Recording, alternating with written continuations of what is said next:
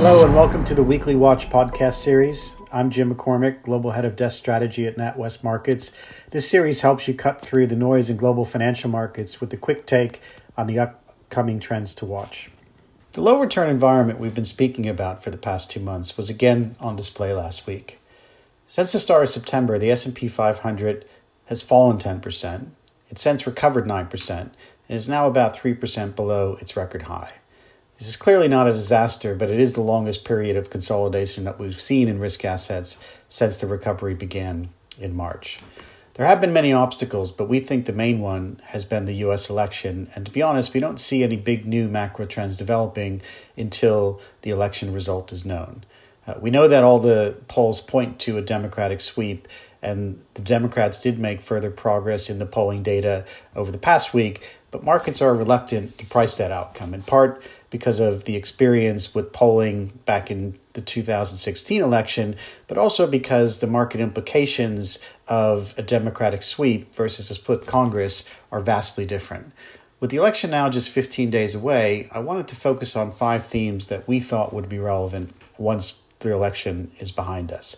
Firstly, in terms of the election itself, a Democratic sweep, if confirmed, would point to us to a significant new stage of U.S. dollar curve steepening. I get a lot of pushback from clients on curve steepening, mainly because the Fed funds rate is likely to stay anchored at zero for a long period of time. This is certainly true, but it's also true that long-end term premia are close to record lows. And in a world where budget deficits are hitting new record highs, inflation uncertainty is picking up, and the value of fixed income as a macro hedge is in question, record low term premia make little sense to us. A second theme is we think the Asian currency rally has a long way to run.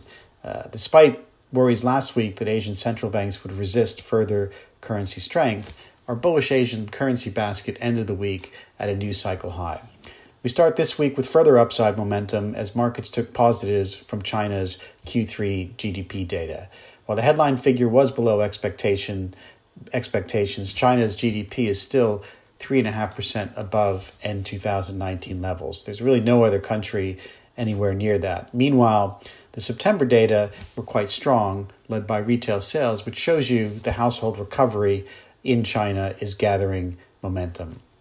The third theme is even though there is some reason to worry about European growth, we feel the level of negative sentiment that's been building up in recent weeks looks a little bit overdone. The main concern is clearly the COVID second wave, and the case numbers that we've been seeing are pretty grim. But if you take it into context, mortality rates are still a fraction of the levels that we saw last spring, and new lockdown restrictions so far are much more modest. Both these trends can certainly change, but at the moment they remain encouraging. This coming Friday's flash PMI data for October will be a key test of how bad the hit to sentiment has been in Europe. We do expect another drop in services, but we expect stable manufacturing numbers. And it's worth pointing out, hidden in last week's strong China import data for September was the strength of imports from the euro area. Imports from Italy were up nearly 40% year on year in September. From Germany, they were up 20% year on year.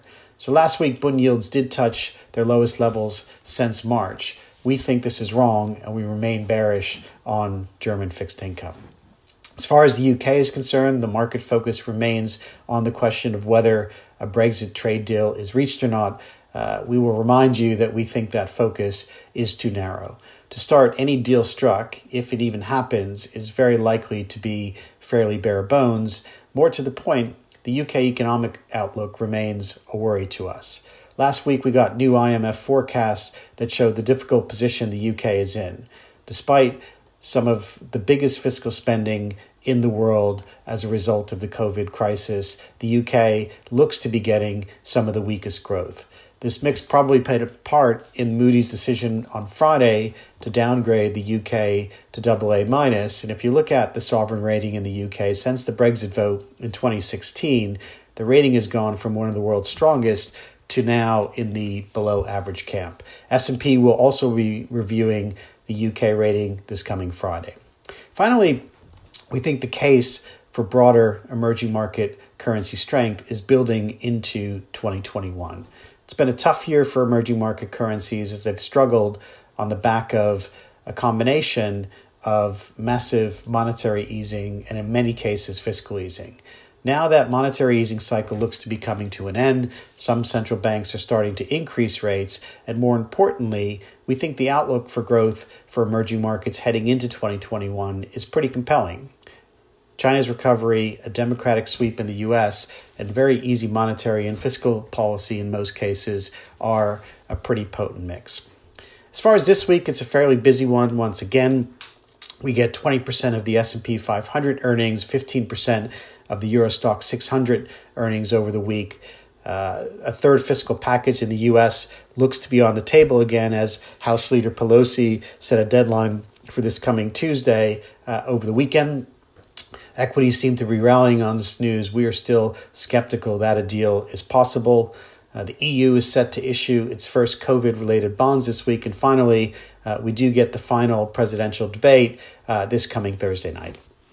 I hope you enjoyed this episode of the Weekly Watch, and please do subscribe to our channel to get future episodes. We also encourage you to explore more of our content on our website and social media channels. Speak to you again soon.